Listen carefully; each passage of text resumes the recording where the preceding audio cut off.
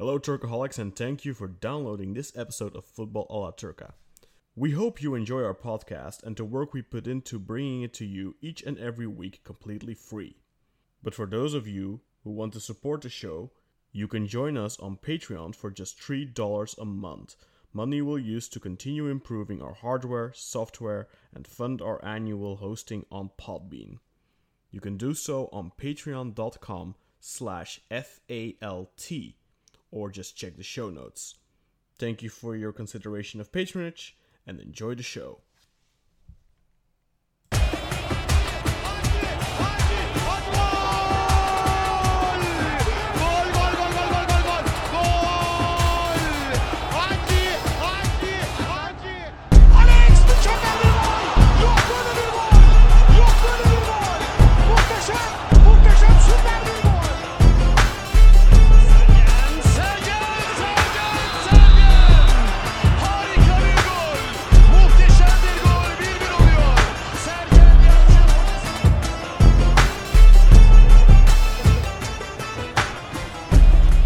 Hello Turkaholics, and welcome back to Football a la Turca. I hope you enjoyed our John McManus interview last week and that you went out and bought yourself Welcome to Hell. Let us know how you like John's book, and be sure to tweet John as well if you are a fan of his work. But I'm back here joined by Umut Naderi and Burak Sezgin. Thanks for joining me. Hello. Thank you, Khan. It's good to be back on. Just hot off the heels of a 6-1 spanking of Fenerbahce by Bayern Munich, which we will talk about a little bit later, no doubt. And my message to Özat is, I hope the chicken was worth it, my friend. I hope that damn jerk chicken was worth it. Okay, so let's get into the Europa League results. Of course, last week we previewed Malatyaspor's opponent Olimpia. But of course they played on Thursday. They played to a 2-2 draw. Not a very good result for Malatyaspor.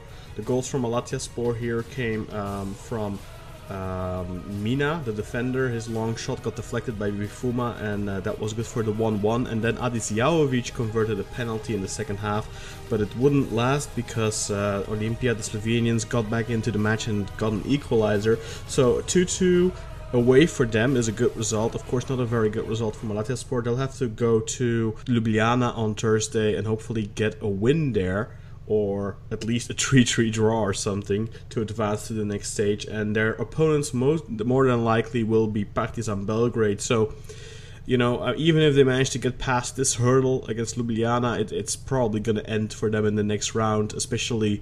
I don't know if either of you watched the game, but they were very unimpressive. I think they still lack some key players in some important positions. Nothing to add. I hope Malatyaspor do it and go through. It's always good to have a Turkish team in those rounds of the Europa League, and especially with Malatyaspor, it'd be interesting to see what kind of tactics Saragan goes out there with, and I'm going to predict that they win. And they win the tie, that is, and they go through to the next round. And I just want to see some more European teams come to Malatya and just think, what the fuck is going on here? So that's what I want to see, and it'll be good to see some football in that stadium. Yeah, true. What do you think, Umut? Are they gonna make it through to the next round? Well, I hope they make it. It's a decent game Malatyaspor had, and I feel they can make it through. Yeah, I mean, all in all, if you look at Olympia's results in the previous round, they lost at home. They managed to go and get the qualification to this round away from home. So they're definitely, at this point, seemingly better away from home than at home. But in the league, they're leading. They beat Maribor in the league, and that's a team that has played Champions League in recent years. So, I mean, it's not a bad side, and Cekic is one of the players that Miran Zore pointed out in our preview last week, and he, I think, was their man of the match. He was very dangerous. Malatyaspor really struggled with him. Defensively, Malatya just didn't really look all that, and it wasn't really until Guilherme came in the second half that Malatyaspor finally managed to create some danger. I mean, all the danger really came from him, but all in all, I think if you compare the side that Sergen had last season at Alanyaspor was a better overall quality side than Malatya are right now. They simply, you noticed it very, very badly that they really miss Daniel Aleksic, and they haven't really replaced him because Fofana is a very different type of player, and then they have Bifuma on the right, Fofana on the left, very similar types, quick counter-attackers. But with Aleksic, they had someone who could create something. With Guilherme, they have someone who can create something. But they had both of those last season. So I think against a team like Olympia, where they're more than likely to be expected to be the better side, the dominating side, the side in possession, you saw that they really struggled there. I think that honestly, if they can play counter football against the Partizan, for example, they're probably gonna look better than they did against Ljubljana. But let's keep our fingers crossed. Hopefully, they can go through to that next round against a very attractive opponent, Partizan Belgrade, a big team in Europe, especially in the Europa League at least, and in that area of Europe at least, in the Balkan, it's a really big club, and it would be really cool to see Malatyaspor play against a team like that. Even if that's the end for them, I mean, at least then they go out against a side with tradition and all that. But let's go over to the other team that's active in the Europa League qualifiers. That's Trabzonspor. They will have to play Sparta Prague. Very tough draw for them. Of course, Sparta Prague did not win the league in the Czech Republic last season. They didn't even end in the top two. So, interesting tie for Trabzonspor. I don't know how you guys feel about it. Burak, do you see Trabzonspor advancing against Sparta Prague? I think they do. I still think they need a striker. I mean, there's talk of Daniel Sturridge, and I don't know if he's going to be cut out for the Turkish league with its physicality and the fact he's very injury prone. And there's also talk of Yusuf Yazıcı potentially going off to, I think it's Lazio, or is it Lyon or Lille? Lille, I believe. Yes, who are in for him. Lille have made multiple offers for him already. Indeed, but I think Trabzonspor, I think they can win. They can go through. I think they've got the quality in their team with the likes of the Abdulkadirs and Wakayeme, Yusuf if he stays. But another goal scorer is what they need. But I think against Sparta Prague, who, like you say, they didn't win the Czech League last season, I'm unsure of what they've made transfer-wise to strengthen their team. But Sparta Prague are a team that regularly, I think, come up against Turkish opposition, and it's always been a case of the Turks usually beating them. I think Fenerbahce played them multiple times, and Besiktas did, but that was like in the really early and mid-2000s, so that's a long time ago in a galaxy far, far away. But I still think with the talent that Trabzon have and the youngsters coming in, that they'll have the energy to get past them. So my prediction is a Trabzonspor victory. What do you think, Umut? Are they going to be able to do it? Well, their playstyle resembles like the Ajax kind of playstyle, like play the ball really fast towards the midfield and use every kind of opportunity to get inside the opposition's box. And with the youngsters they developed from their academy, like Abdulkadirs, two Abdulkadirs, and Yusuf Yazıcı as well, shines really well. And like Burak said, they like a striker, like Sturridge. So if that happens, I can see them going. Mm-hmm. But I think they're definitely, they knew they were have to bring in a striker. They still have time, of course. The league isn't starting yet for another 3 weeks or so. They still have plenty of time in that regard. But they've known Hugo Rodallega was leaving. I don't really know. Do they even have a striker right now? I mean, they have players that can play there, but I think they're leaving it a little late, especially for those European qualifiers, because the first leg is away on the 8th of August, and then the return at home is on the 15th. So they still have 2 weeks for that. I guess a week or so to get the transfer sorted. I don't know when the window closes for their registration. But I don't know about Daniel Sturridge. It seems a little I mean, he'd have to cost like 3.5-4 million a year or something, and how can Trabzonspor afford that? Let's be honest. They just got a bailout from the government this past couple of months to even be able to partake in the UEFA competition, and I don't know. I don't think that's feasible for them. I don't know how they would be able to afford the Dino Sturridge. It seems kind of like a little bit of a transfer hoax, kind of blown out of proportion, something that doesn't seem realistic. Well, I think Daniel Sturridge has been saying that Trabzonspor is a potential option for him. It's not his first or second choice by all means. But I agree with you, Con. I don't know where Trabzonspor are going to find the money to pay the wages for someone like that. I don't know if there's anyone else knocking around that they could pick up on a free, potentially out there. I don't know if there's anyone else in the Turkish league that they could potentially try and grab, but no one really springs to mind with regards to an actual striker or goal scorer. So, like you say, they're leaving it very late, just like a lot of the other Turkish clubs are as well, to get someone, bring them in, get them used to the facilities, the team, the teammates, etc., and used to the style of play that the coach wants them to, so they can actually make an impression. So, all that being said and done, I still think they've got enough quality to beat Sparta Prague.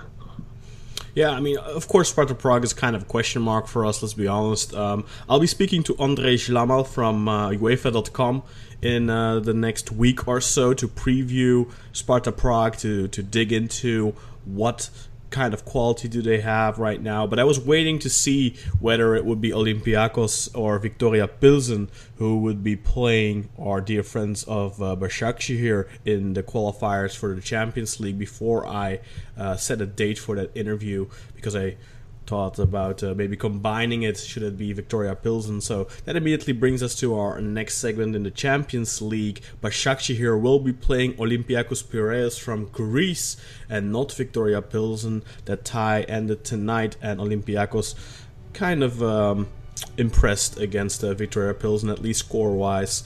I think it was, last I checked, was 3-0 already, and I actually haven't checked in on the final scoreline. But Olympiacos will be Başakşehir's opponent. It's a team that in recent years Galatasaray have played against, I think. Beşiktaş have played against, although maybe for Galatasaray you have to go a while back already. Beşiktaş played them in the Europa League a couple of years ago in the, what was it, round of 32 or something like that. Of course, a really big club in Greece, but did not win the league title in Greece either this season. So Sparta Prague, a team that is known as a really big club in the Czech Republic that tends to win the league there quite frequently. Although in recent years, Victoria Pilsen definitely have come in and stuck a stick in their wheel. And then last season, Slavia Prague were the champions, of course, with Miroslav Stoch. We're going a little bit on a tangent here, but Olympiacos, big opponents. Burak, what do you expect? Are Başakşehir going to be able to manage past them with Okan Buruk at the helm now?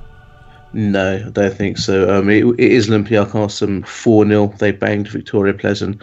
Matthew Balbuena got an assist in that game as well. Old Mr. Little Bujus.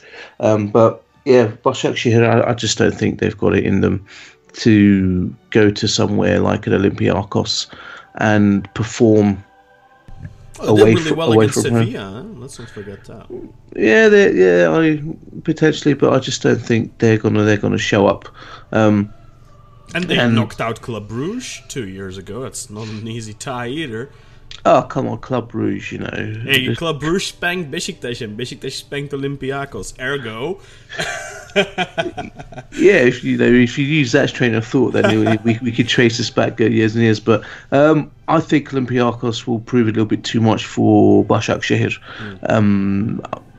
I just don't think they've got it in them to beat them. So.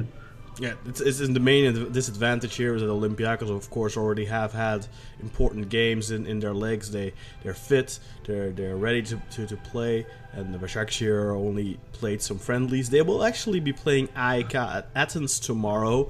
I'm sure that they lined them up as their opponents in a friendly just to get a little bit of a feel for a Greek opponent.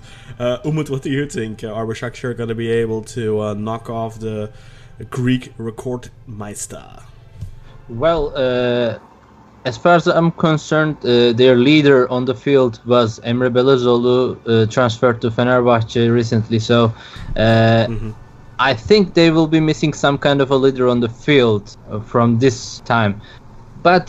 And with the coach change, Okan Buruk came.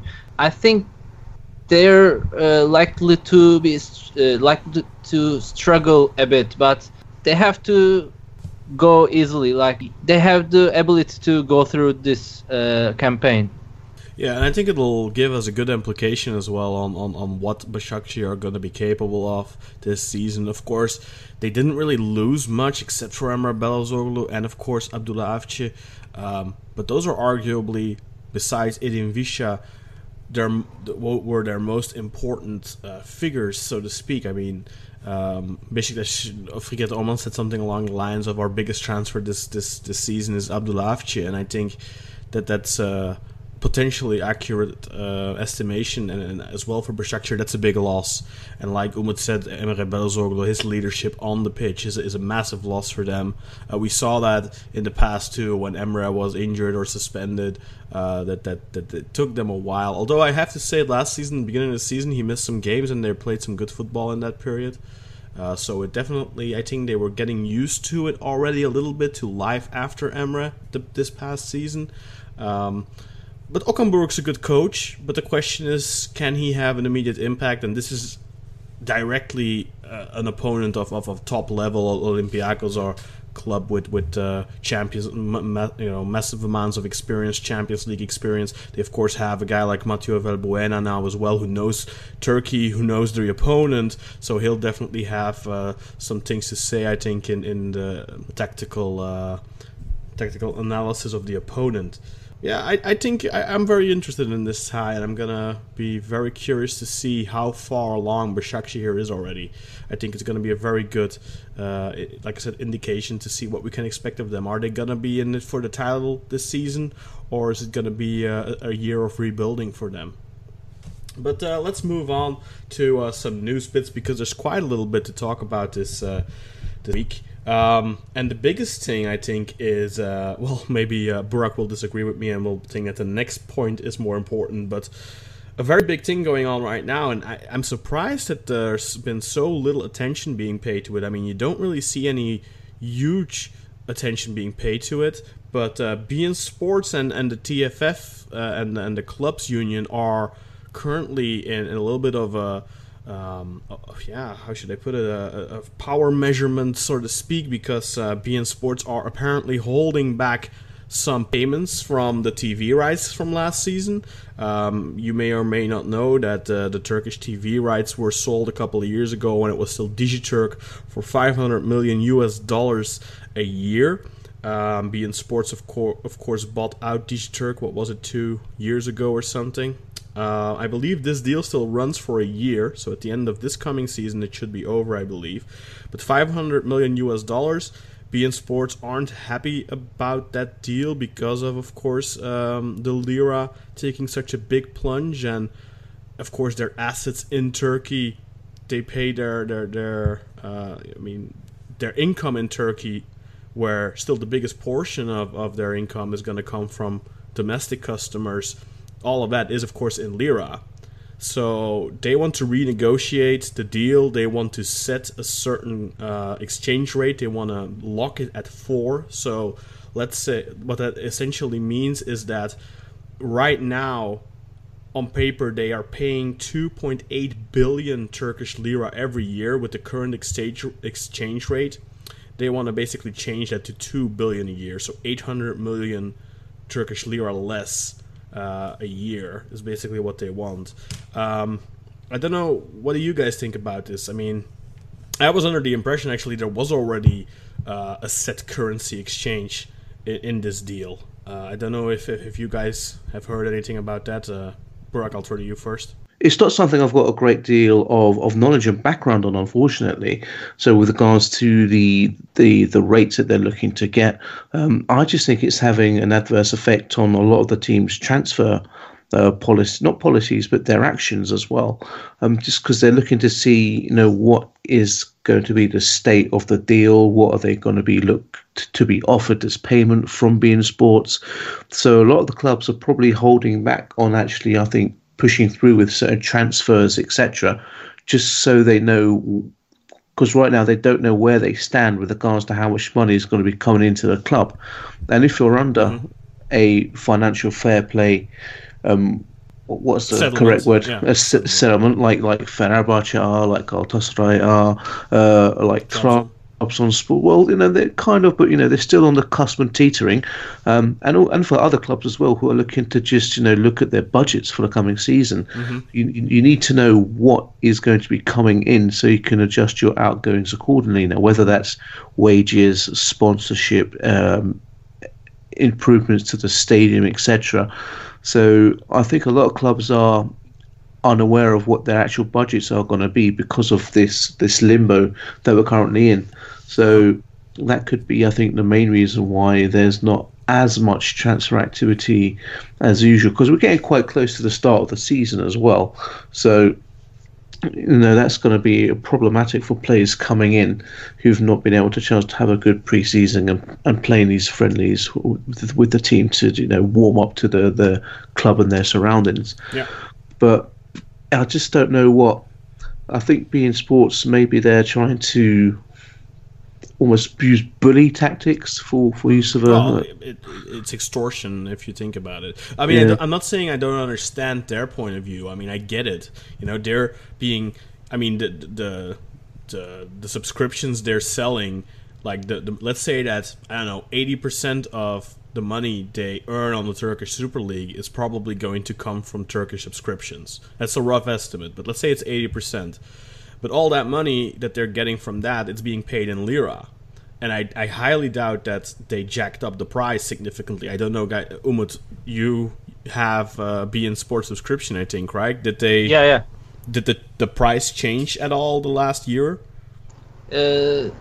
Not really much, but I think in real annually, a yearly basis, they get some increase in the subscription cost. Yeah, but we're probably talking like 10, 20 lira or something, and not a significant change. Yeah, not a significant per person, but in the total amount, it's gonna be a large amount.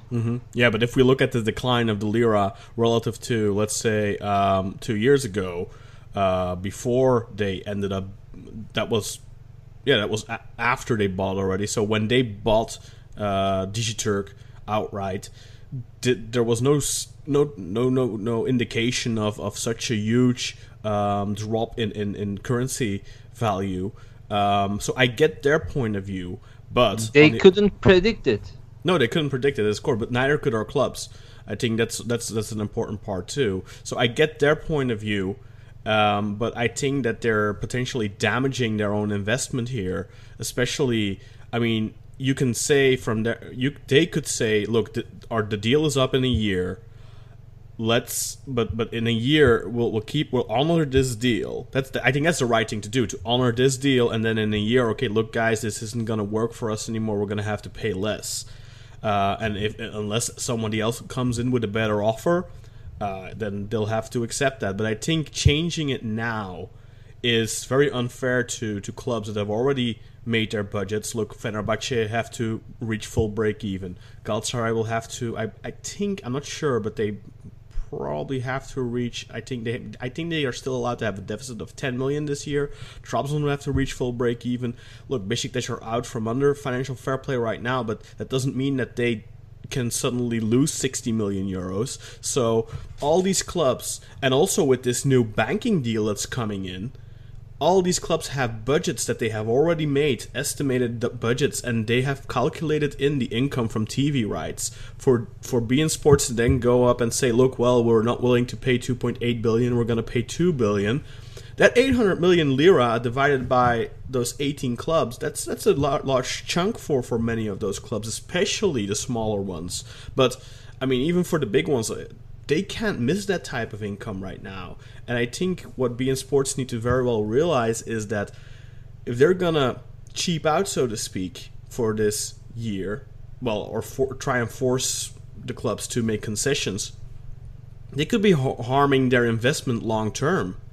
And also, they could very well create a grudge here, where when the deal is up and another offer comes in from another company, the clubs union may say, look, we don't want to work with you anymore. So I think beIN Sports needs to be really careful what they're going to do now, because they're putting a bomb under Turkish football. The future of Turkish football, I think. I don't know how you feel about it, Umut, but do you think this is proper business conduct from beIN Sports?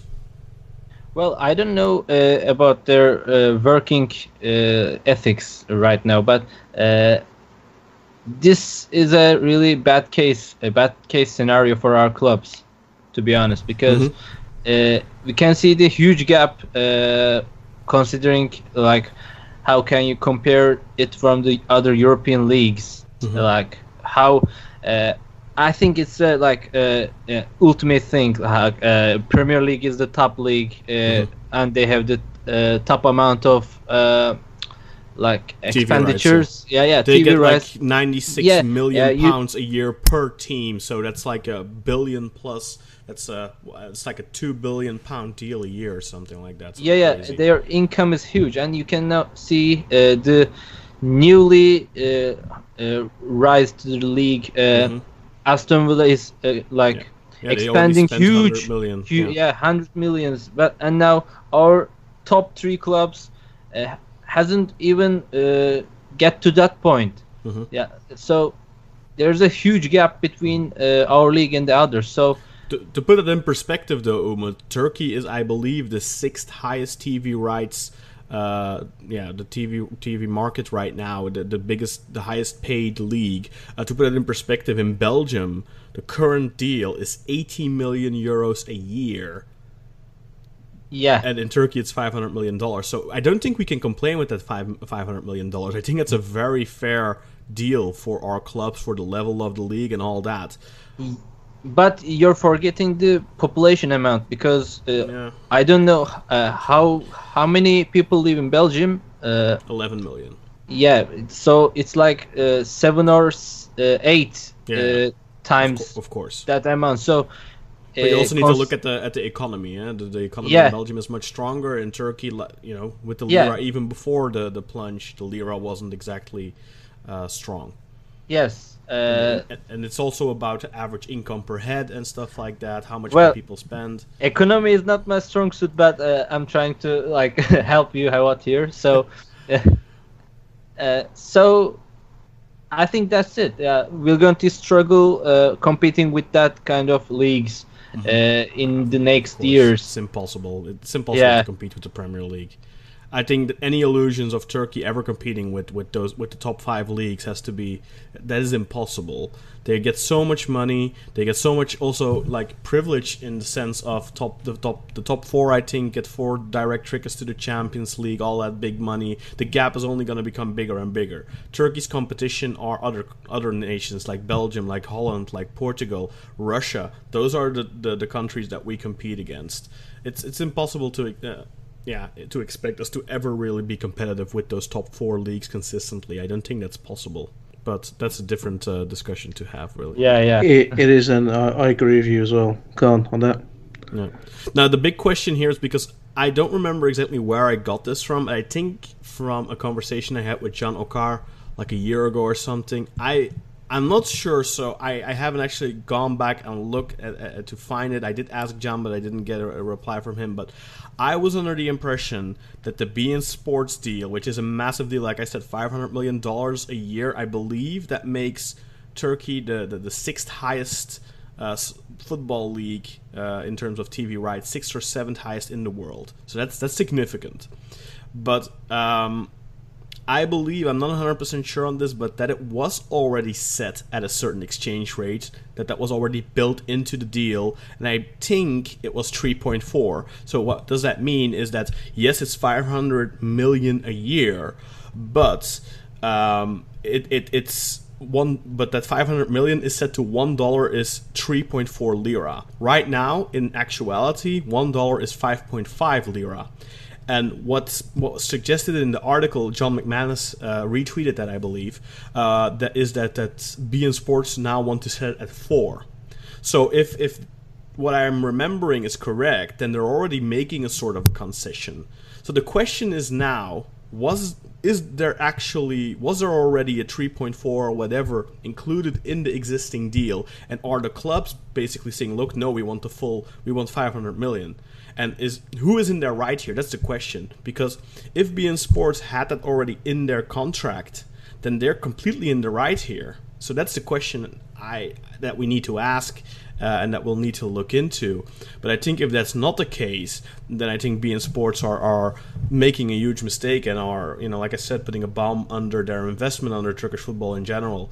But let's close it here. Hopefully we can schedule an episode with John Akar in the near future, and hopefully he can find or help us at least get some sight into the existing beIN Sports TV rights deal. But let's move over to something else, something that's going to make Burak especially very happy, I think. KAS came back with a big decision today, and they have denied Trabzonspor's appeal regarding the 2010-2011 Turkish Super League final results. So that means Fenerbahce remain the 2010-2011 Turkish League champions. And I think that's it for that. I don't think Trabzonspor have any further appeals, any further courts to go to. So I think this is just, look guys, accept it, move on. Regardless of how you feel about the situation, I think it's held Trabzonspor back for the past 8 years or so.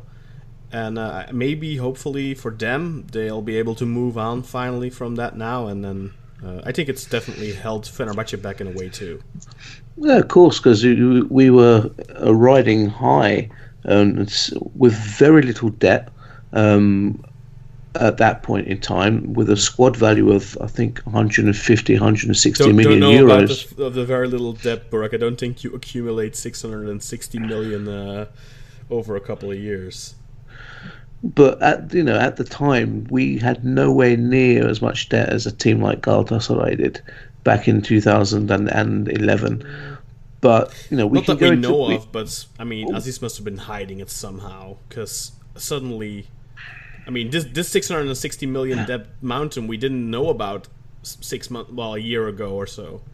Well, we'll have to open up the finance books and have a look. We'll have to get Mr. John O'Connell to give us a financial breakdown and rundown. Mm-hmm. But like you say, it's been passed. The appeal has been thrown out. We've got I think we've got 3 back-to-back hearings in September.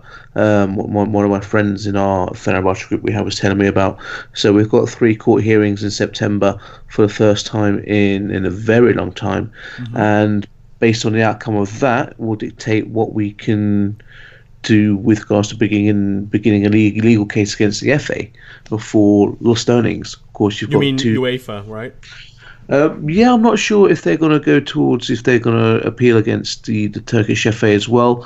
Like I say, need to wait to see the ins and outs of what the hearing is going to bring. Mm-hmm. But that is for us to worry about in September. But for the time being, potential 30 or so million euros of Champions League money that Fenerbahce missed out on. Yep. So whatever is going to happen is, I'm sure the club's lawyers are building a case already around that, and I'm having no doubt that we'll be hearing about that very soon in the weeks leading up, during and after. But I just hope it gets just sorted out so we can just concentrate on playing some good football, because we're not doing that at the moment.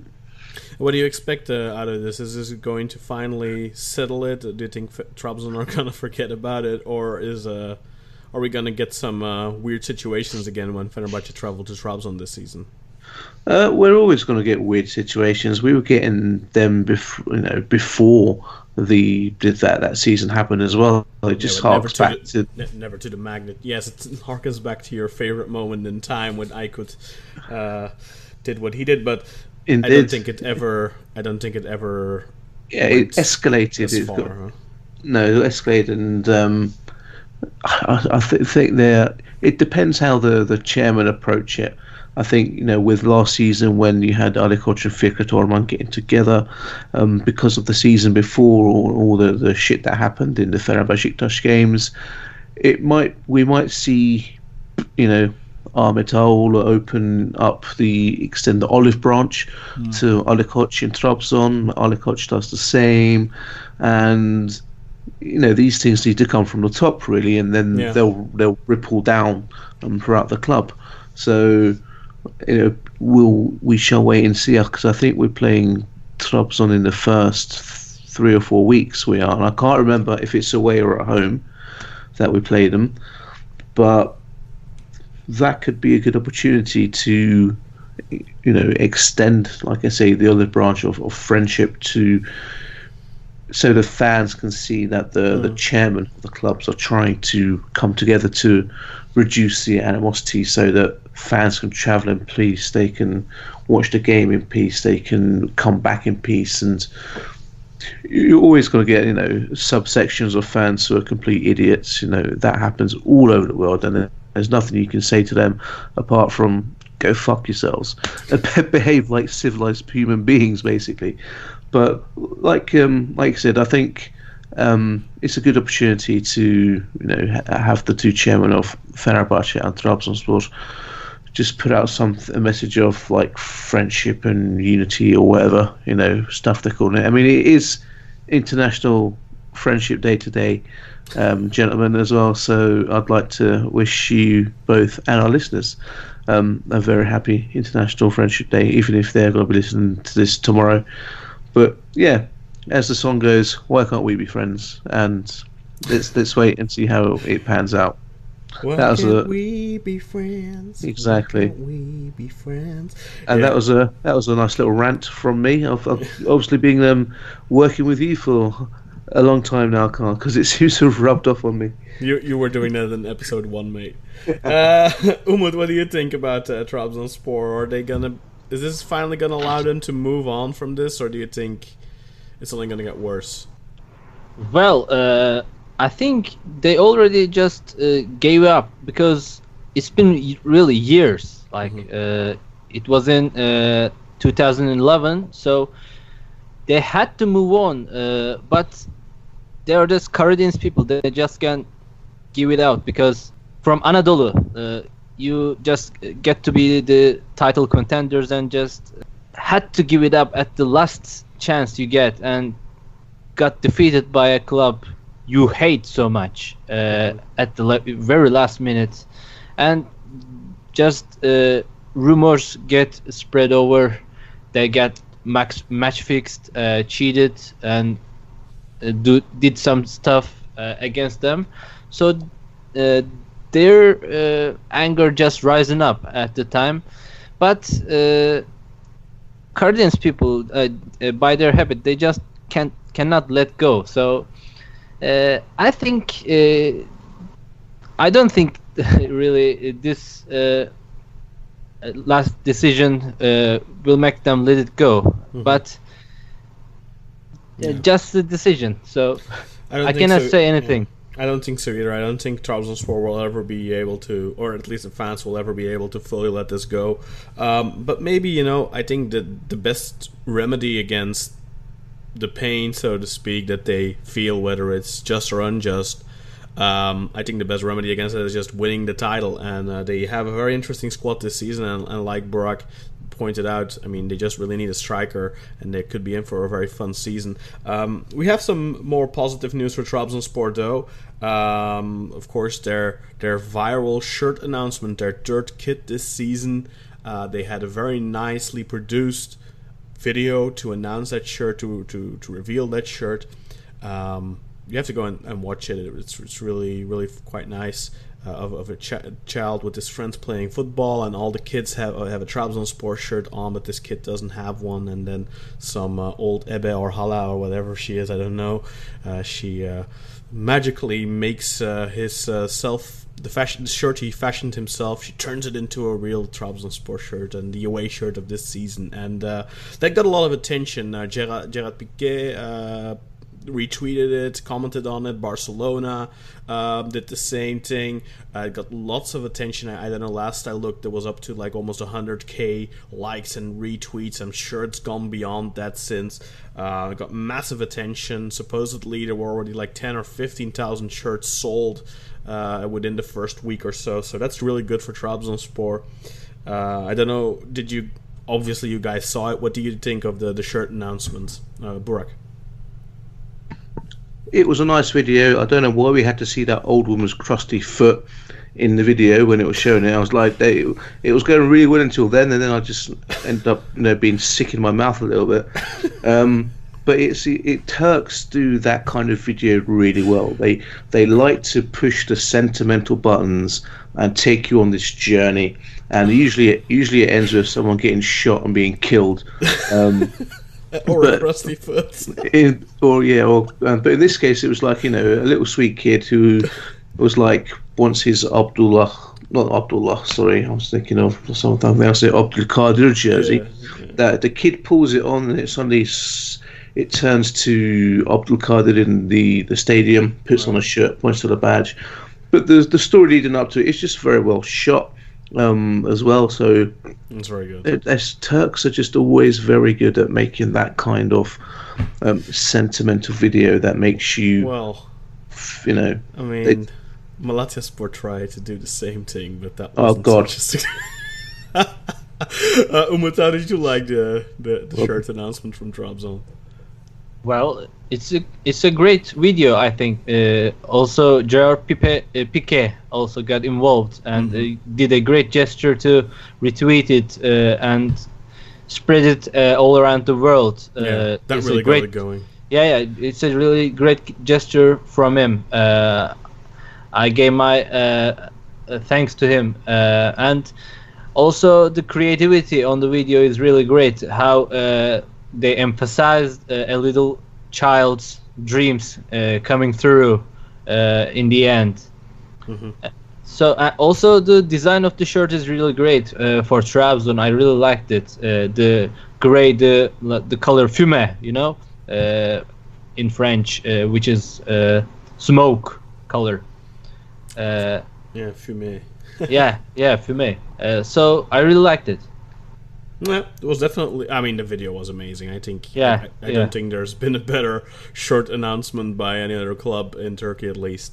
It was great, and great propaganda promotion for Trabzonspor. I'm sure that got plenty of foreigners interested in the shirt and maybe sold quite a few of them. I don't know how the availability is. Not the availability, but how easy it is for a non-Turkish speaker to actually manage to order a Trabzonspor jersey. I don't know. Maybe they can. What's the brand that the Trabzonspor have? Macron, I think, right? So, Macron, yeah, they do really great shirts this year. Every team with Macron looks really great. Their designs are really good. Yeah, we should hire them for next year. Definitely. Yeah. So and then one more thing for Trabzonspor, they have Vestel as a new shirt sponsor. No details yet that we could find, but they returned to Trabzonspor shirts since the early 90s when Vestel, of course, sponsored Trabzonspor too. That's the end for QNB Bank, for the dodgy Qatari investment in Trabzonspor that was likely helped along by the government, but Vestel, very nice to see them back on one of the Super League top size shirts. So I think it's going to look very well on their new kits. Well, as long as return to Vestel includes a return to when we smashed them, I'll be happy. Okay. Okay, let's move over to some other stuff, transfer news, and maybe some shirt talk. Beşiktaş, I don't know if we reported this already. I know when we last spoke about it, I said it was going to be done soon, but I don't think we've actually spoken about it being done. Tyler Boyd is officially a Beşiktaş player, has already played in 2 or 3 friendlies now. Came from Vitória de Guimarães for 2.4 million, and they will also retain 20% of his financial rights or whatever. They basically get 20% on the next sale. And they also signed, Beşiktaş also signed Douglas from on a free transfer from Barcelona. He was of course on loan at Sivasspor last season. Got 7 assists as a right back.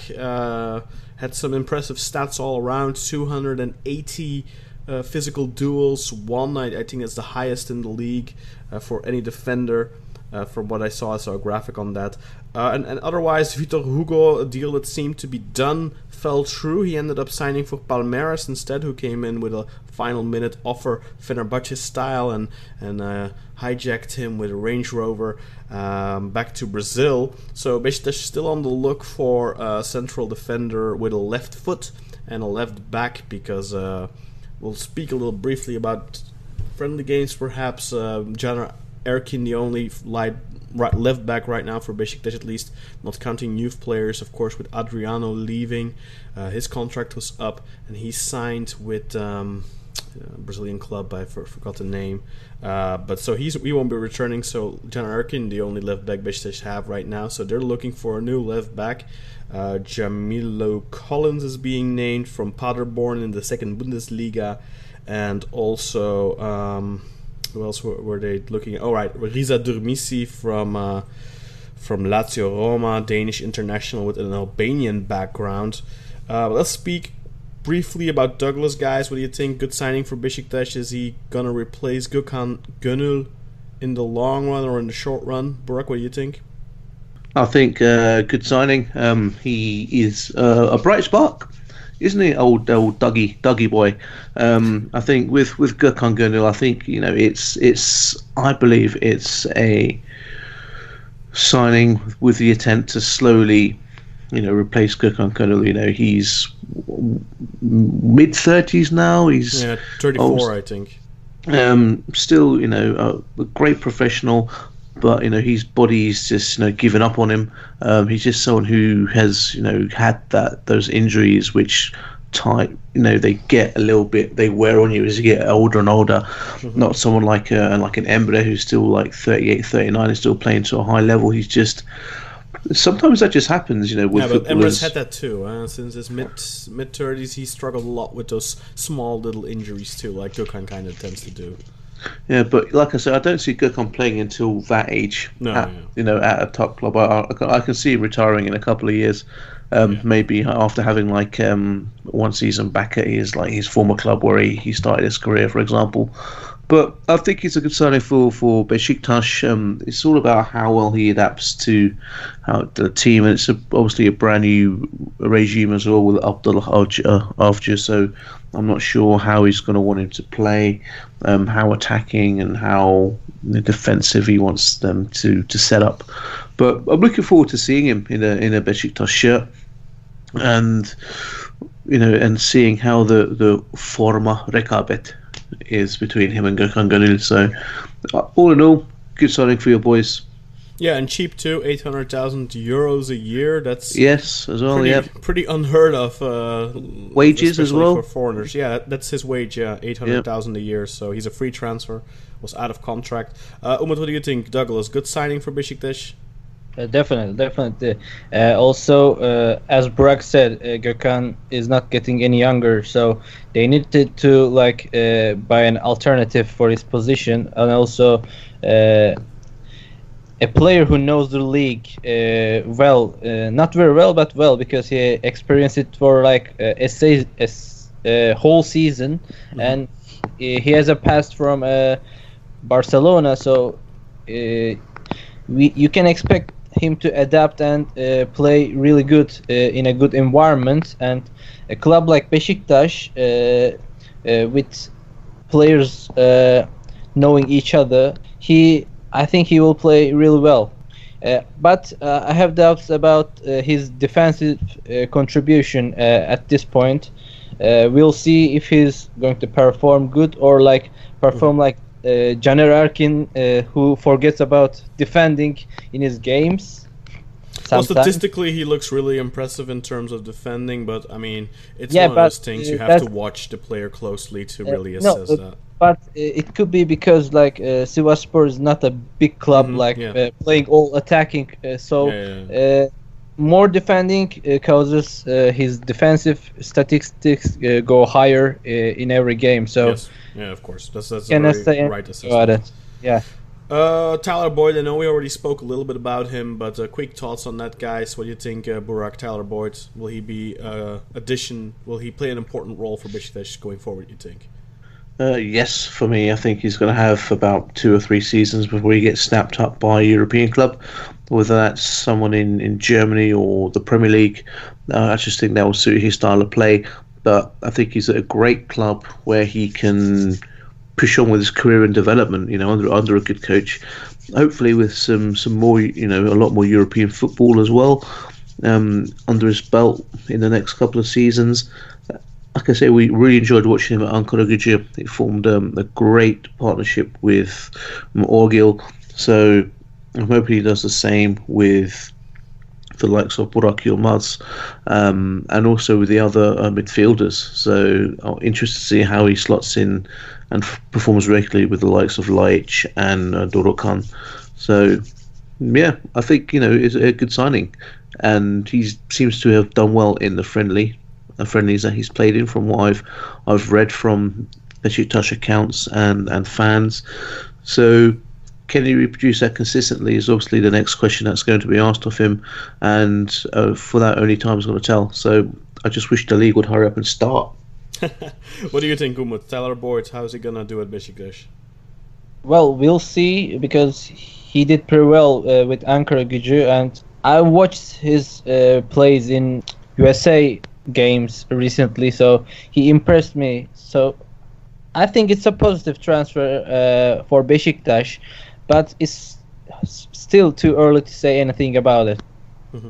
And a quick cheap plug here for those of you interested in learning a little bit more about Tyler Boyd. I interviewed his former coach, Declan Edge, who coached him between the age of 10 and 17. And I also interviewed another former coach of his, Ricky Herbert, former coach of the Wellington Phoenix and New Zealand. He coached New Zealand at the 2010 World Cup in South Africa. So definitely check out that interview on the Black Eagles podcast, episode 78. I spoke to both men about Tyler Boyd. What kind of kid was he? What kind of young player was he? Did you always see it in him? What are his main strengths? And how do you think he will do at Besiktas? All those answers and more in that episode 78 of the Black Eagles podcast. Go check it out. But let's move on. One more thing. Besiktas still in the market for a left back and a left central defender. They still have 3 weeks, but they have to sort that out, because Caner Erkin, having him alone as your only option at this point, with the form that he was in last season and the form that he's been showing in pre-season, that's putting a significant strain on your title chances, I think, guys. What do you think? Yes, I think so, because even I think going into the season with Caner Erkin is putting a strain on it anyway in the first place. But you need to, as we saw tonight, Hassan Ali got injured to a Fener, and we had no alternative. Well, we had an alternative. We could have put on a fucking youngster, but we didn't because of the cowardice. Did Ferdi play left back? No, I think he played everywhere tonight. At one point, I think he was just like behind the goal collecting balls as well.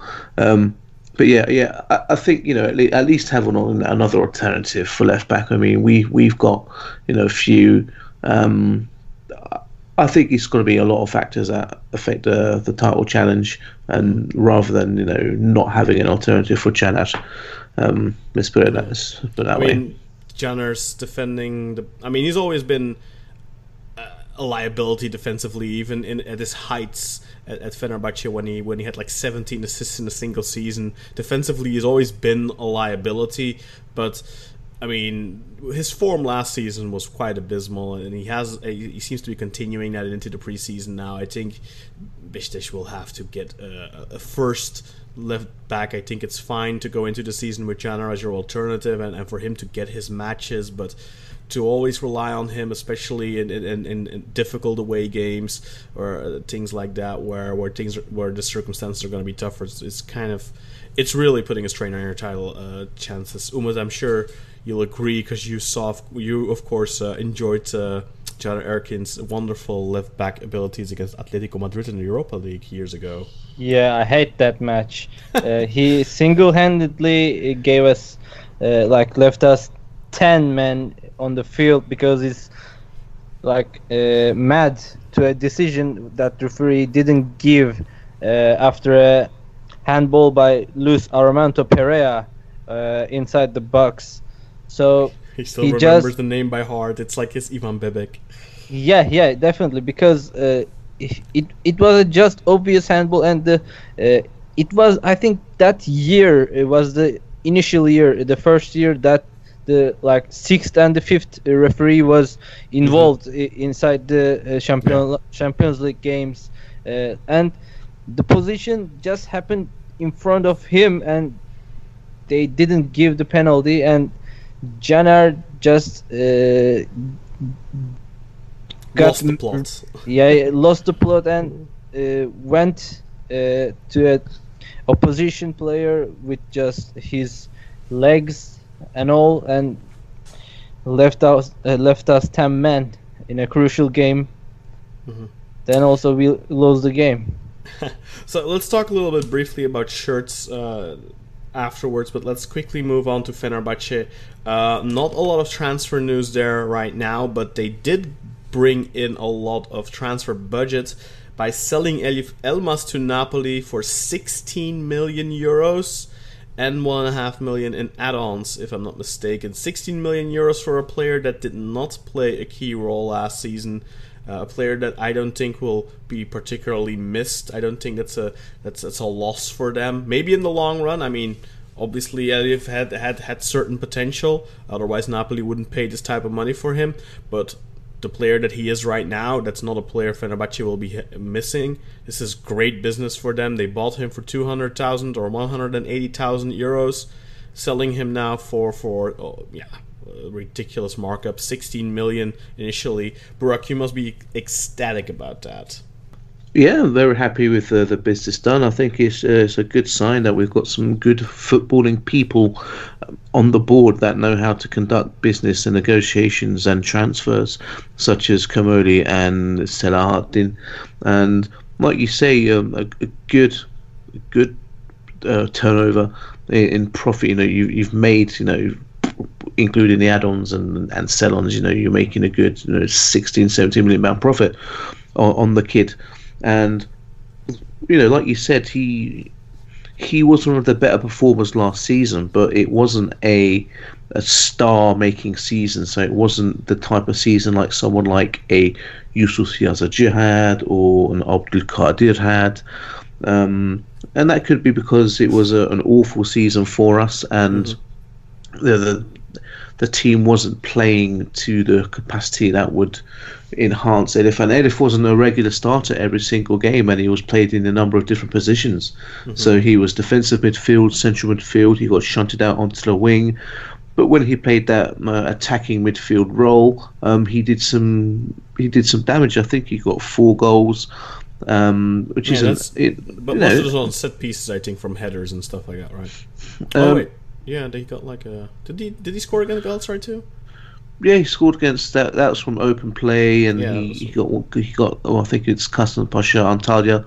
Yeah, Antalya also. I think the only set piece was the header against Kasımpaşa. And then he had a header that was disallowed as well in one of the final match days, I think. Yeah, but like I say, it's good business, and that's the type of business we need to be involved in. Is buying cheap, sell them high, and keep that piece of trash, Cenk Melih Yazıcı, the agent, out of the club. Scumbag. I don't even know him. I mean, he's not. I don't think he has any clients in Beşiktaş. I don't know. Yeah, been trying to tap up Ömer Faruk Beyaz apparently. So, but I mean, I see a lot of reactions of people that are really they don't understand it. Some extreme reactions even. But I have to say, I mean, I don't see it in Elif either. But I have to say as well that it's important to know, like he did play in many different positions, and when he plays for Kosovo, I think it is, he does make quite an impression. He plays in his preferred position as an attacking midfielder. At Fenerbahce, he was often Macedonia. Oh, Macedonia, sorry. Yeah. For Fenerbahce, he often is positioned in like you said, central midfield, defensive midfield. And when you saw him, especially in defensive midfield, I really think that you could see that he just looked like a really average player there, because that's not his natural position. He would make really dumb falls, dumb tackles, stuff like that. But that's kind of understandable. I mean, an Adam Laic isn't going to be able to put in a performance as an Atiba Hutchinson does defensively, you know what I mean? So that's normal.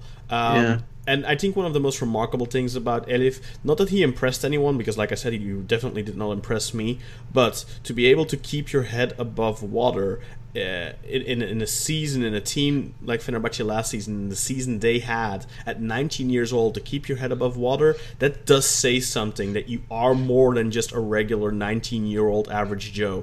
So I don't know how you feel about it, Umut. Did you see the raw talent in him this past season? Did you see the quality? Are you surprised by the fee paid? I mean, I have to be honest. I think that 10 million for the performance he had would have been a really good deal for Fenerbahce. Even I think 16 million is absolutely amazing.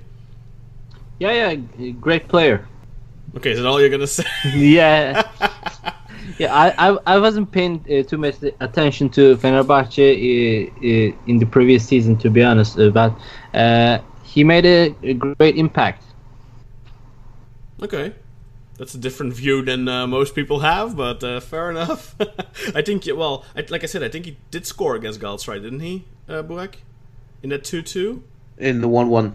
Oh, in the 1-1. In right, yeah. The late equalizer. Right. Yeah, so but we it was the fall down of our season, because the impact he gave us. Yeah. So I can understand why, if you didn't watch them too much and you that's your conclusion. I don't know if there's anything else really in terms of transfers. Are there any hot rumors right now, Burak, when it comes to Fenerbahce? I think the hottest one here at the moment is Luis Gustavo at Marseille. Apparently, Ali Koch and Comoli have travelled to France to try and finalise that. Like 9 million or something, right? It's quite. Yeah, but I think he's worth that price because. It's the position that Fenerbahce is lacking at the moment. Mm-hmm. One of many. The question is, can they afford him? I mean, if you look at it, if you look at what they spent so far this season, and of course they can't. They can go to the loan option, I think. Yeah, they could do that. But they have, I think, right now, if you look at what they spent and what they have gotten in with this Elif Elmas transfer, they have a roughly 9 million plus. So they could theoretically spend 9 million on Luis Gustavo, for example. But I think we can all agree that Fenerbahce need a central defender. And definitely. Maybe three even. I mean, Serdar Aziz injured, or what's going on with him right now? Injured. Yeah, that's his favorite habit, getting injured. Yeah. So that is a chronic injury. Talking from experience, I think. Yeah. Anything else? So that's it. Really, Luis Gustavo right now. No talk about anything else. I mean, from what I can gather from the friendlies, especially offensively, Fenerbahce seem to be doing okay. Vedat Muric has scored quite a few goals. Max Kruse seems to be finding his stride, pulling the strings. Seems to be going okay in that regard, right? It's mainly defensively that they'll need to strengthen the team and the backbone of the midfield. Yeah, I mean, I think going forward we should be doing relatively okay. Like you say, Vedat's got a good number of goals. It's worked well, but at the back, a defensive midfielder, centre backs. Hassan only got injured today, so I don't know who we're going to try and shunt in at left back now. But we were just all over the place defensively. That was serious though, his injury, or was it just a precaution, you think, because it's a friendly? I don't know. He it showed him with his foot taped up when he came off doing the sub sign. He was on But crutches. he walked off himself, didn't he? He No? did. He was on crutches at half time though, because it showed him on crutches in the tunnel. Okay. So we'll wait for the prognosis from the doctor on that one. And apart from that, there's people still talking about Kolarov and Kaya, and Oh, Kolarov, yeah. yeah. So, but nothing seems to be moving forward in regards to Kolarov or Kaya rumors. People just keep tweeting about it on a daily basis. Yeah, Kolarov seemed a done deal a couple of weeks ago, but since then he's played in AS Roma's friendlies, has gotten on the score sheet, things like that. So Roma still calculating him in for next season. It seems. I mean, it's normal that he goes and joins the team in the training camp, but he started in friendlies. That's not normal for a player that's on his way out. So Burak, do you see Kolarov as a center back coming to you, but or like a left back, how you usually played until now? Interesting question. I'd say left back. I think if Hassan Ali stays, then he'll play left central defender. Yeah, the left central can be good because he's really good with the ball and technique is like very magnificent. Your build-up would be amazing. Yeah, and that's I think what Ersun Yanal favors to do as well. Well, let's just hope we bloody sign him then. Ersun Yanal only. What are you talking about? Ersun Yanal just wants a long ball on Emenike. That's all. How do you see Allah Yar's performance recently? I think he's one of these ones where you've got some raw talent, and a kid that's just wants to play. He always wants to be on the ball. He always wants to shoot, which I like in my strikers. I like them to be a little bit greedy and want to shoot, but also he's still young. He's just come to Fenerbahce from where he was in Iran, so he's got to make mistakes, which is absolutely fine because he's like 18. But you can see his energy when he's on the pitch, and he doesn't shy away from wanting to get involved, which is what I like as well. So I'll be interested to see how much playing time he gets this season. I will definitely start him in all of the Turkish Cup games, without a doubt. And starting 11-wise, I don't think he's going to be getting a lot of minutes starting 11, but I can certainly see him being brought in as an impact sub. Semi Shintuk. Well, let's see. He's still got a way to go. He scored once in one of the first friendlies. I think. Did he score anymore?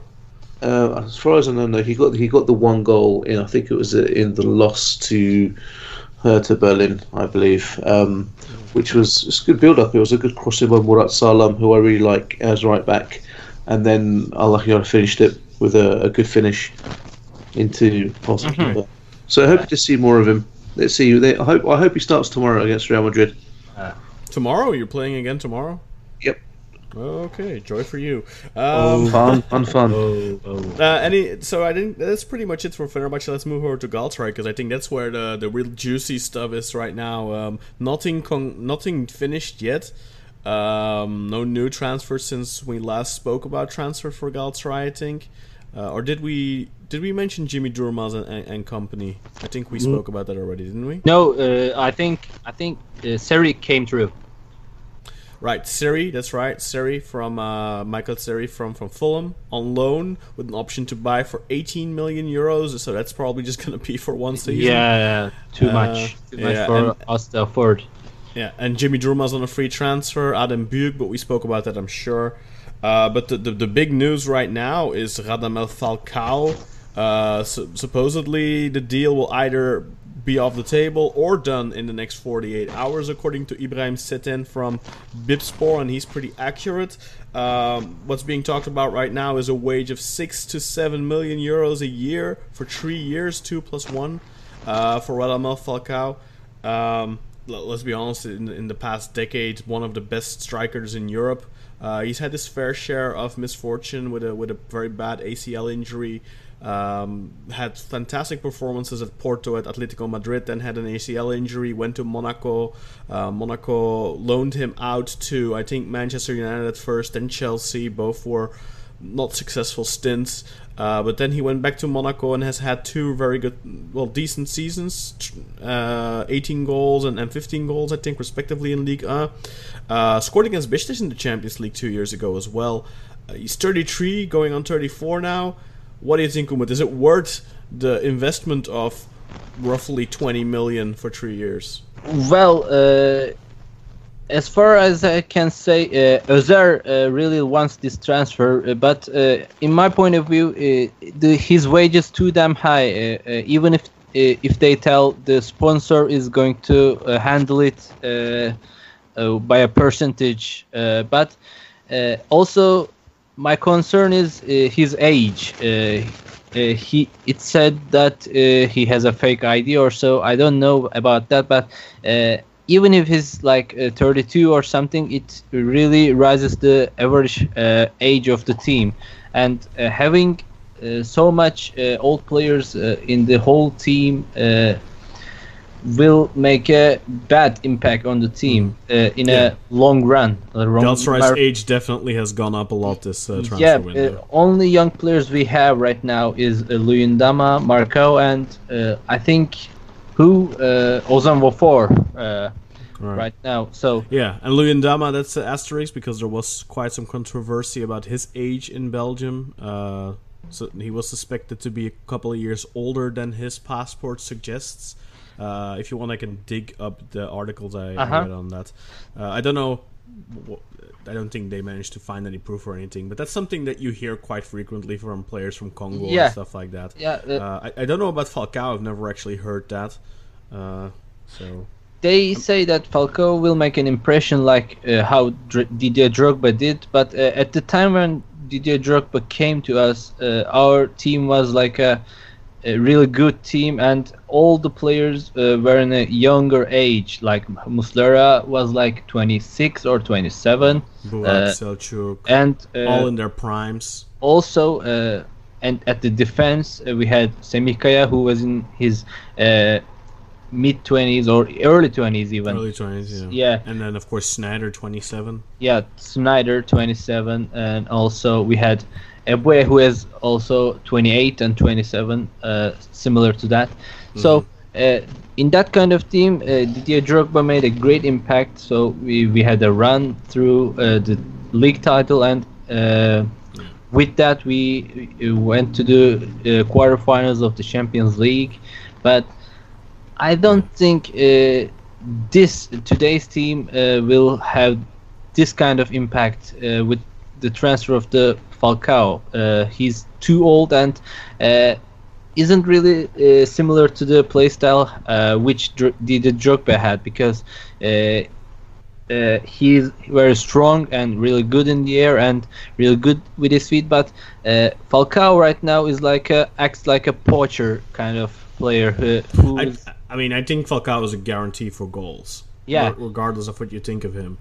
Even in a team that doesn't have the best, provision of passes, I think he will still get his goals. So you consider it like Buffett's Gomis style? A lot better than Gomis. Yeah. Similar to that. So,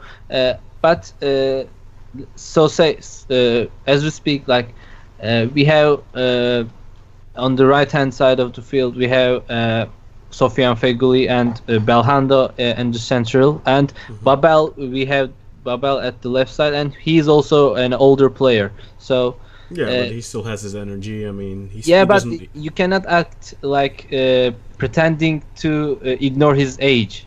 Mm-hmm. So I think Falcao will rise the age, and I know it means more goals, but I don't favor this kind of move. On the other hand, which is rumored, is Samatta from Genk, and you know him very well. Yes, I know that's not happening. Yeah. I don't know if it's happening, but no, also it's impossible. You cannot afford it. In recent days, it's been told Emre Mor is coming to it, which I believe is a good move for Galatasaray. It's my kind of move because. Young, energetic, and he needs to prove himself for last time in his career Yeah, because his last chance. he was in a fall for recent years. Yeah, So if this fails, he's just in Batu Ankara. he has a broken mindset and broken manners for a player in his early age, but he still has the potential to rise up and again. And with a coach like Fatih Terim is a great motivator, and also dealt with players kind of Emre Mor states, and not as ultimate as Emre Mor, I think, but he also dealt with Emre Belözoğlu in his past, or Engin Baytar as well.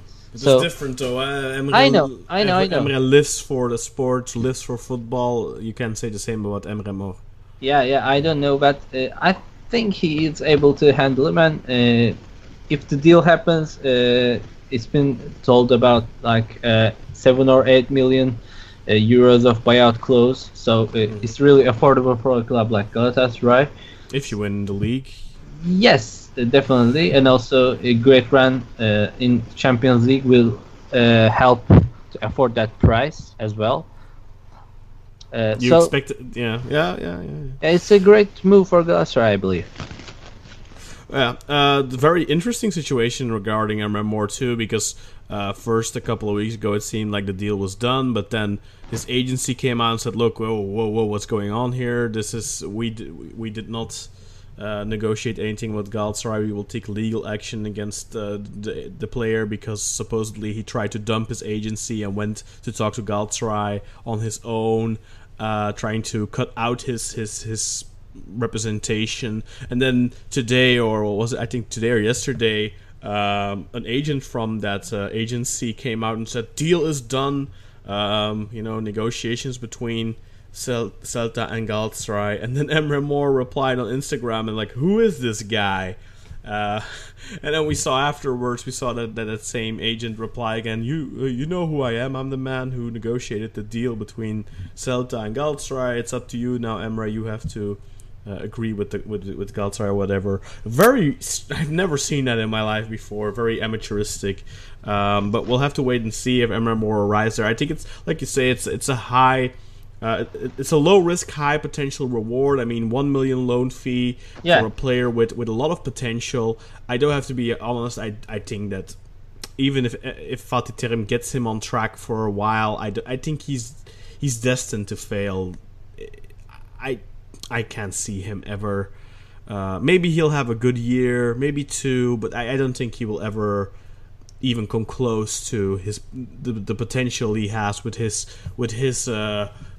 capability, talent. And I don't think he will be a Sergen either, because Sergen, despite not reaching his full potential, he still had a great career. I don't think Emre Mor will have a career like Sergen was like a genius on the field, but this guy has no idea what he does on the field right now. He has no clue what's going on the field and what the tactics are given to him, or how he should act considering his teammates going on. Mm-hmm. So I don't think he's ever coming close to Sergen. So you should not be even. Yeah, but I'm I'm just mentioning it because Sergen is a similar example of a player that could have achieved so much more if he just put his mind to it. Burak, what do you think when you see these numbers for Falcao? 6-7 million a year, 3-year deal, 34-year-old player. What do you think when you see that kind of stuff? I think it's a continuation of sending Galatasaray into bankruptcy. It's a prestige signing for short-term results, and I think even if Falcao does come and ends up, scoring 20+ goals and leading Galatasaray to the title, the financial impact he's going to leave in the club is going to be a lot harder to come back from, and that's my thoughts on the matter. Of course, it'd be great to see that name in the Turkish league, even if it's going to be playing for Galatasaray. But I think the club needs to be a little bit smarter with how they spend their money. But you still got the possibility that Jugner and Belhanda will be sold, so you've got that to look forward to potentially. There should be a nice, at least I think 20 million for both of those. Yeah, but Jagna more. doesn't seem very willing, and there doesn't seem to be all that much interest either, especially with some troubles going on in the Arabian leagues apparently, where some corruption scandal or something, I believe, which has kind of prevented them from making any big signings so far. And that seemed to be his destination, but I haven't heard anything about that. Yeah, and they've got these players on, high wage. So Belhanda, who's on a high wage, and if you can't sell Jugner, he's there on a high wage. And then if you choose to bring in Falcao, then you're going to be paying him a high wage as well. So I think I think eventually it's going to catch up, and there's going to be a situation where the money runs out. Yeah. So. The big question I have, sorry to interrupt you, Burak, but the big question I have is, look, Galatasaray were under a financial fair play settlement a couple of years ago, when they got Podolski, and so, and then they couldn't comply with the settlement agreement with the parameters set before them, and they took a European ban and exited that settlement. Then the following summer they went on to spend like 45 million euros. They did also sell Bruma, I think, that has to be said. But they spent a shit ton of money. They bought a lot of players: Maicon, Gomes, Belhanda, Feguli, with Maicon and Belhanda being for high fees, high wages. They spent an absurd amount of money that summer, and it's just very puzzling to me that ever since they took that European ban willingly in exchange for basically getting out from under that 4-year settlement, which they're back under a settlement now anyway. But ever since that happened, which has only occurred 3-4 years ago, they've been spending so much money. I don't understand where is that money coming from, especially given the economy in Turkey right now. And I remember back in the early 2010s when they got Snyder, when they got Drogba, that it was very much, look, they're banking on Champions League money every year with these guys, and if they don't make the Champions League, it's going to hurt them. I think they've gotten really lucky the last 2 years to have won the title twice, getting that Champions League money. Champions League money has only increased, by the way, because the Champions League pool is only gone up in the last couple of years. So they've gotten lucky in that regard, but I don't know. It seems, I have no doubt that Radamel Falcao will be successful if he stays healthy. He's an amazing striker, amazing player. But the question is, like you say, what are the long-term repercussions going to be for Galatasaray? At some point, there has to be an implosion. It's going to catch up. It's going to catch up with them eventually. Like it did with Fenerbahce, and Besiktas too. So I think that whoever's running the club just needs to say, look at the bigger picture, which is what was being done at Fenerbahce and Besiktas, and that means pain in the short term. But hopefully it means that in the long term you're going to be looking at a club that is better run, with better finances. So if he does sign, then we'll have to see what effect that has on the wage bill and the financial fair play settlement for this coming season. Yeah, Umut, what's the departures at Galatasaray this summer? Who's left already? Well, who's left already? I have to look to my... Did any big contracts leave this summer? Well, no, right? Not really. It's expected that Jagna is to be sold, and expected the biggest money is expected from there, I think. Our squad is kept literally the same as last year. Yeah, but what I'm mainly aiming at here is the wage bill. So Galatasaray were roughly on 55 million annual wage bill last season, and I don't think any big earners left. Mm-hmm. I don't know if I think Fernando left. Yeah. So let's say that's like, what did Fernando make? Like 3.5? Maybe? Similar to that. Yeah, not 4. 3.5, around that. Okay, so let's say 3.5. Did anyone else leave? I don't really think so. Just thinking. Nagatomo's still there. No. Mariano's Onyekuru still left, there. but his wage is Right. not that high. His wage was low.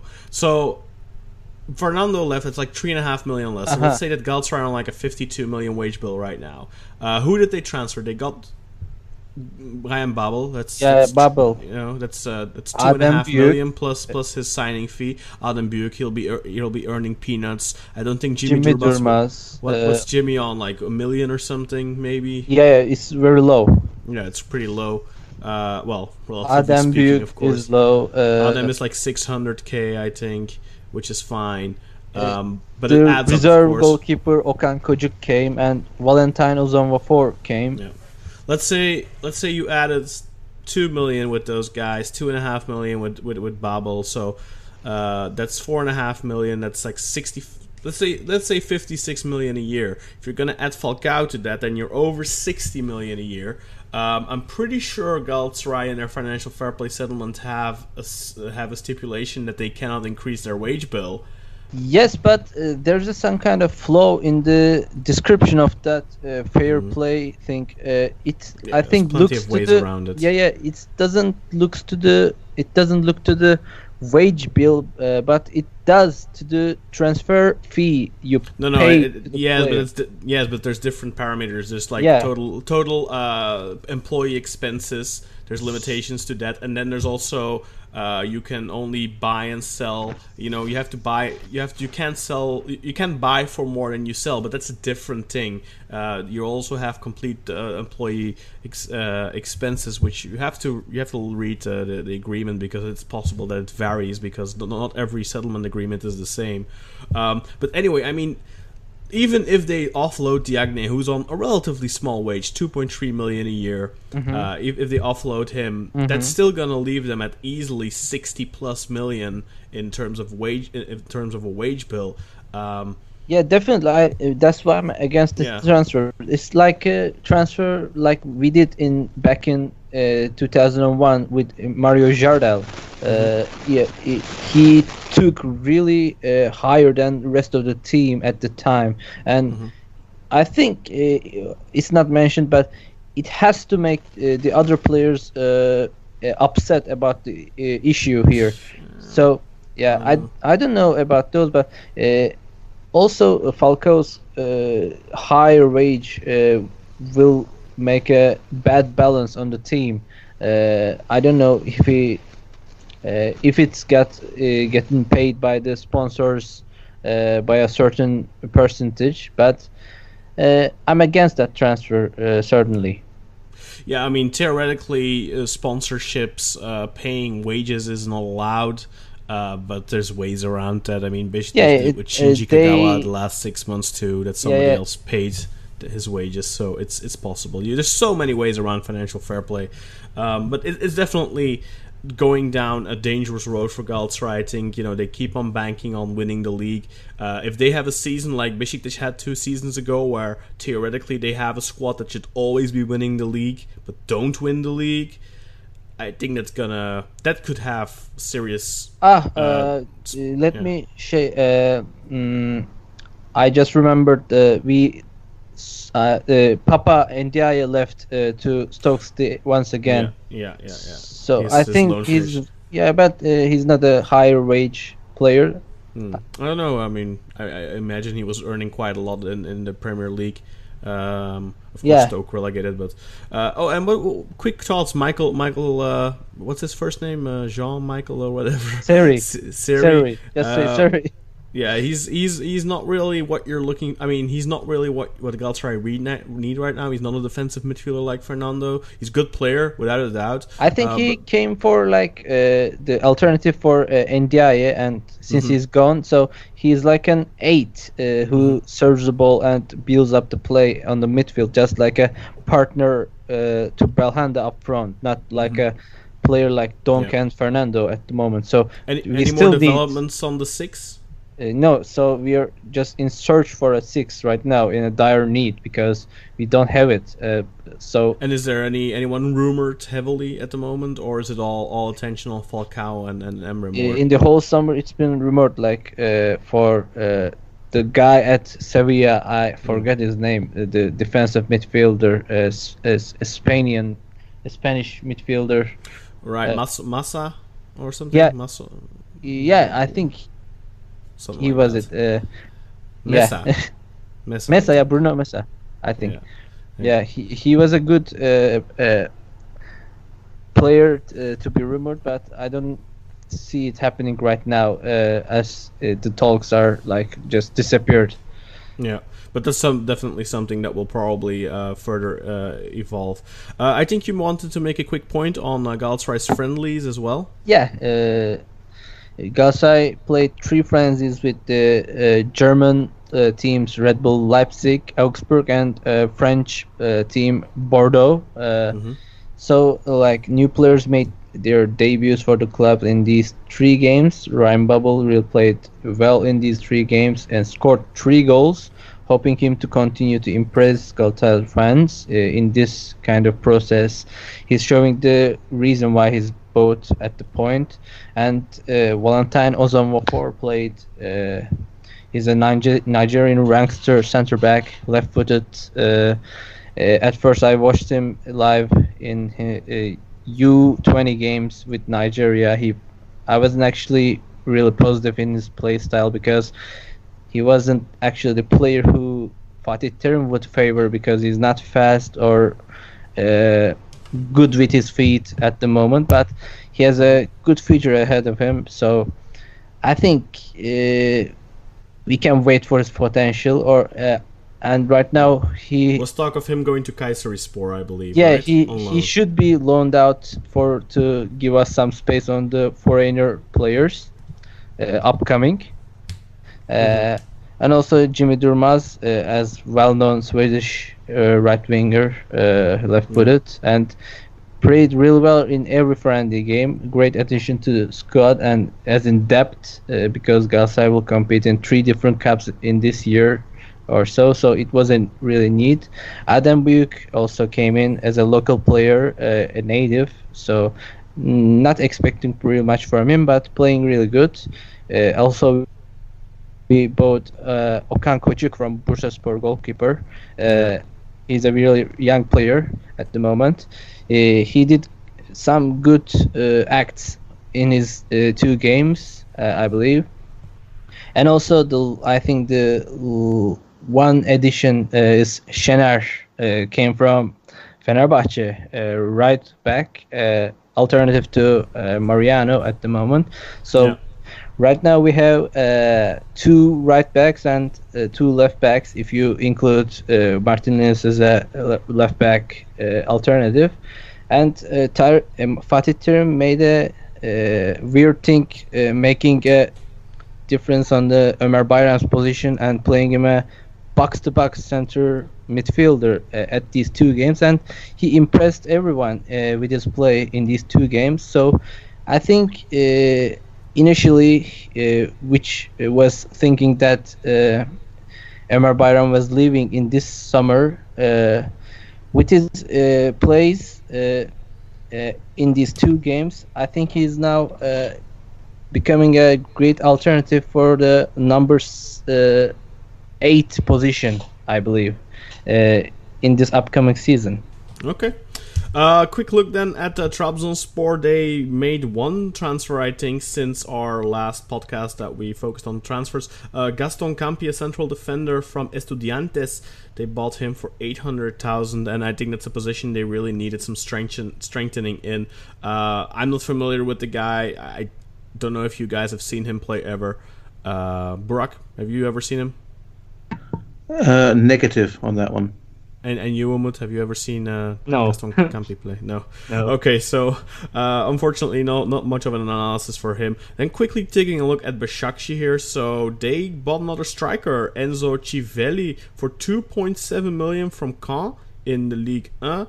They also bought Miguel Vieira from Lugo for 1.3 million, and they had already loaned a couple of weeks ago Okechukwu Azubuike from Pyramids FC. Of course, he played for Çaykur Rizespor last season on loan, and of course under Okan Buruk, their new coach right now. So he really wanted him at Başakşehir. It was also rumored with Beşiktaş, so Başakşehir got that one. And then yesterday they signed a central defender from Deportivo Aves in Portugal. His name is Ponk, but I'm not familiar with him at all. But quickly just wanted to mention Başakşehir's signings. So Enzo Civelli, another striker that doesn't seem to score too many goals, but he's still pretty young.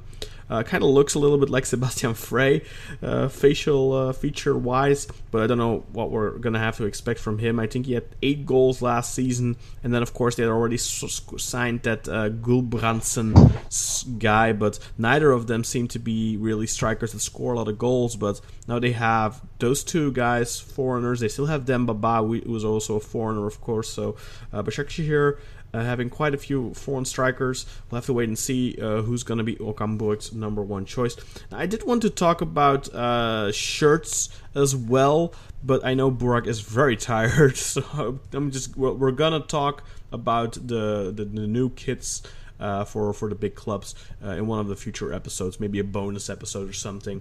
But I think that'll do it for us for this week for Football Turka. Don't know if either of you have anything left to add, or Burak, are you already falling asleep behind your computer? No, not at all. I just hope we get the Fenerbahce youngsters start tomorrow against Real Madrid. So start Murat Salam, start Al-Akhyar, start Ferdi Kadıoğlu, start even Yusuf Mert, and start Jibrail on the left.